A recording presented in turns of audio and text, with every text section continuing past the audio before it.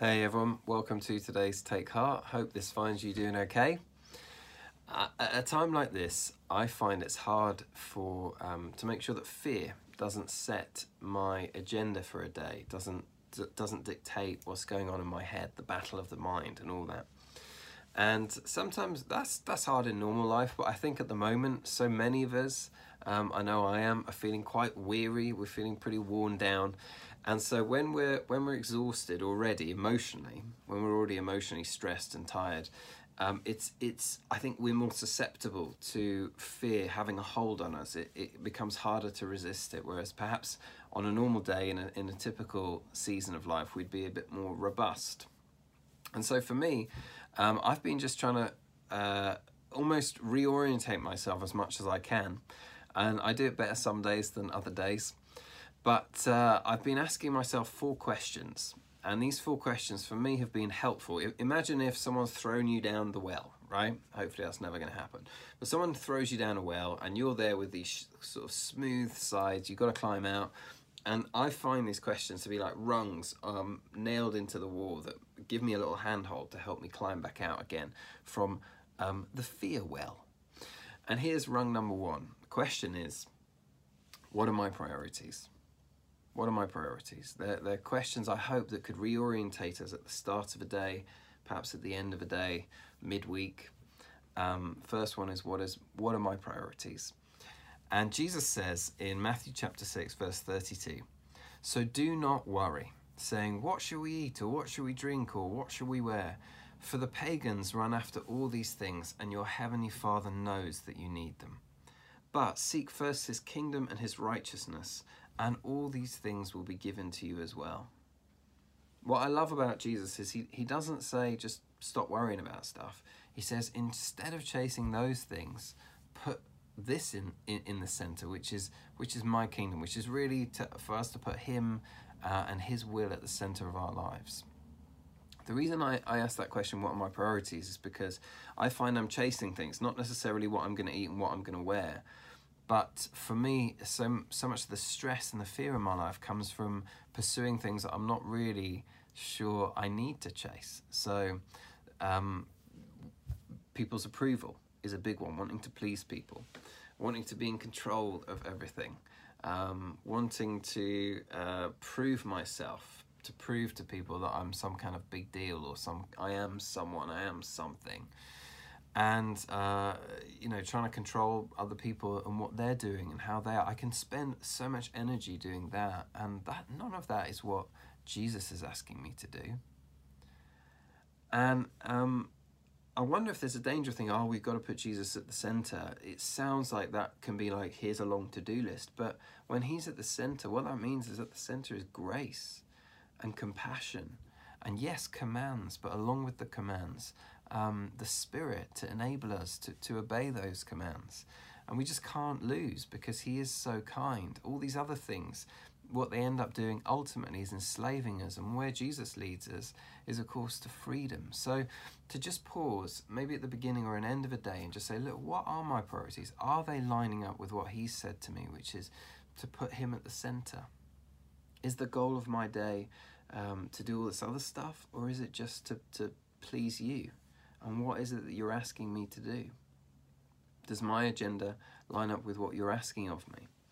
And I find that when we do this, it's a way of allowing Jesus, not fear, to set the direction of the day. I find if I aim to have a day that's empty of worry, it doesn't usually work. But if I aim to have a day that's full of Jesus, I get peace thrown in with it. What are my priorities? Second question that I've been asking is, am I living in the present? Am I living in the present? And the answer to that a lot of the time is, no, I'm living in whenever this is going to finish. That's where my head is.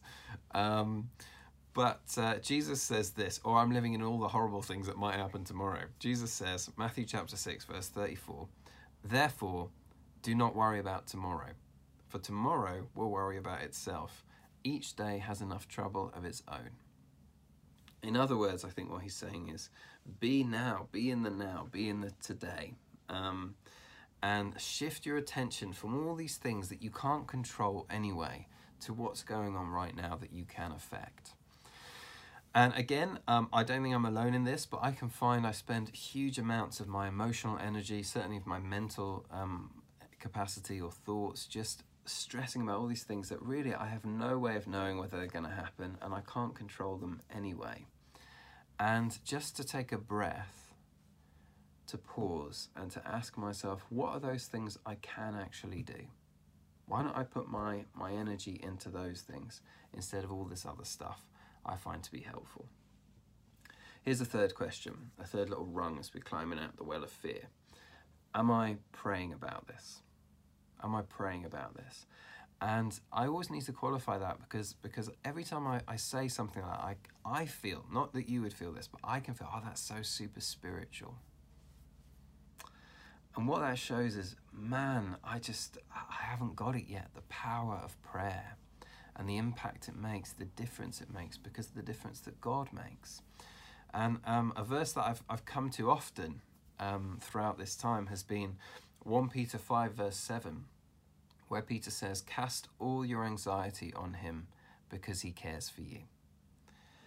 And there is no request we can bring to him that is too great for his power, and there is no request we can bring to him that is too small for his fatherly care.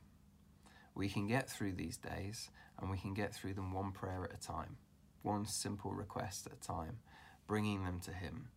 And what I've tried to do, and again, some days I don't manage it very well, but what I've tried to do is to give my worries to him, give my fears to him. Sometimes what happens is I take them back off him about half an hour later, and I carry on stressing about them, and then I have to try and give them back to him.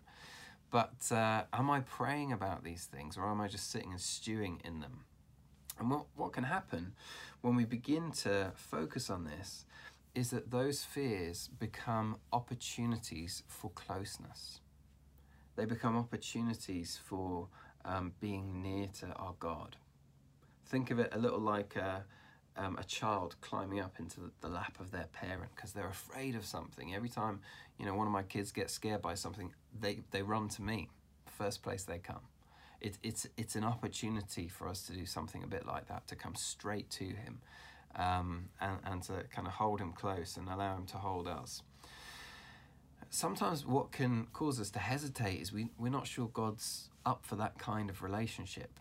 Somewhere deep inside us, we don't always believe that that's what he wants, but that's just because we haven't understood yet, I think, the gospel and the reliability of our Father. How do you feel when someone you love turns to you in need? When someone you really care about, one of your best friends, or a member of your family perhaps, when they say, I really need to lean on you, I really need you. I don't know about you, but when somebody does that for me, there's something in me that rises up, and I'm like, great, I'm glad you think you can come to me. I am here to help.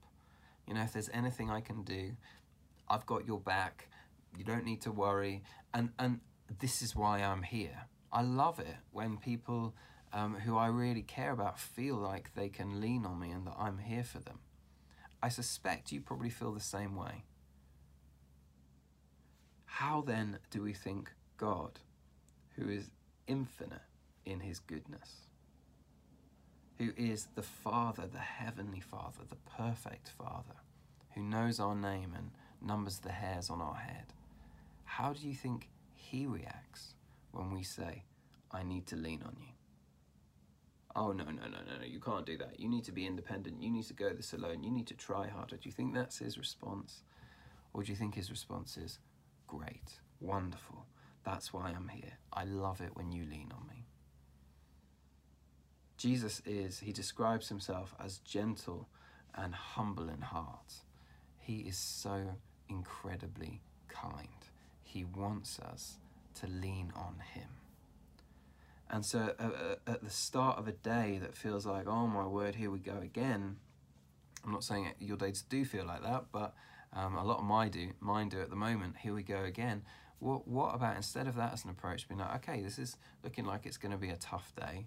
So right there, I've got all this opportunity to pursue him and to be close to him and to lean on him, knowing that he loves it when I do that.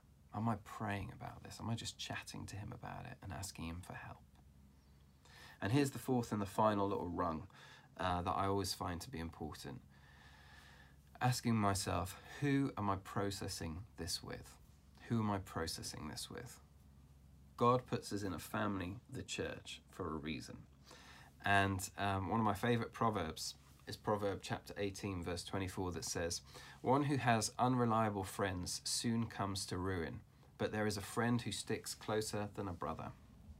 Who is that person for you? Who are you processing this with? Just a few days ago, I was having a pretty bad day. I texted Mike and I said, "Hey mate, I'm feeling really low. Can you give me a ring?" So he gave me a ring. We chatted for about, 15 minutes. I just vented about all my frustrations and all my fears, and he just listened. And then I put the phone down and I felt a lot better. We're not made to do this alone. Who am I processing this with? Hope that helps. We are praying for you. We love you. You're not on your own. Let's keep going. See ya.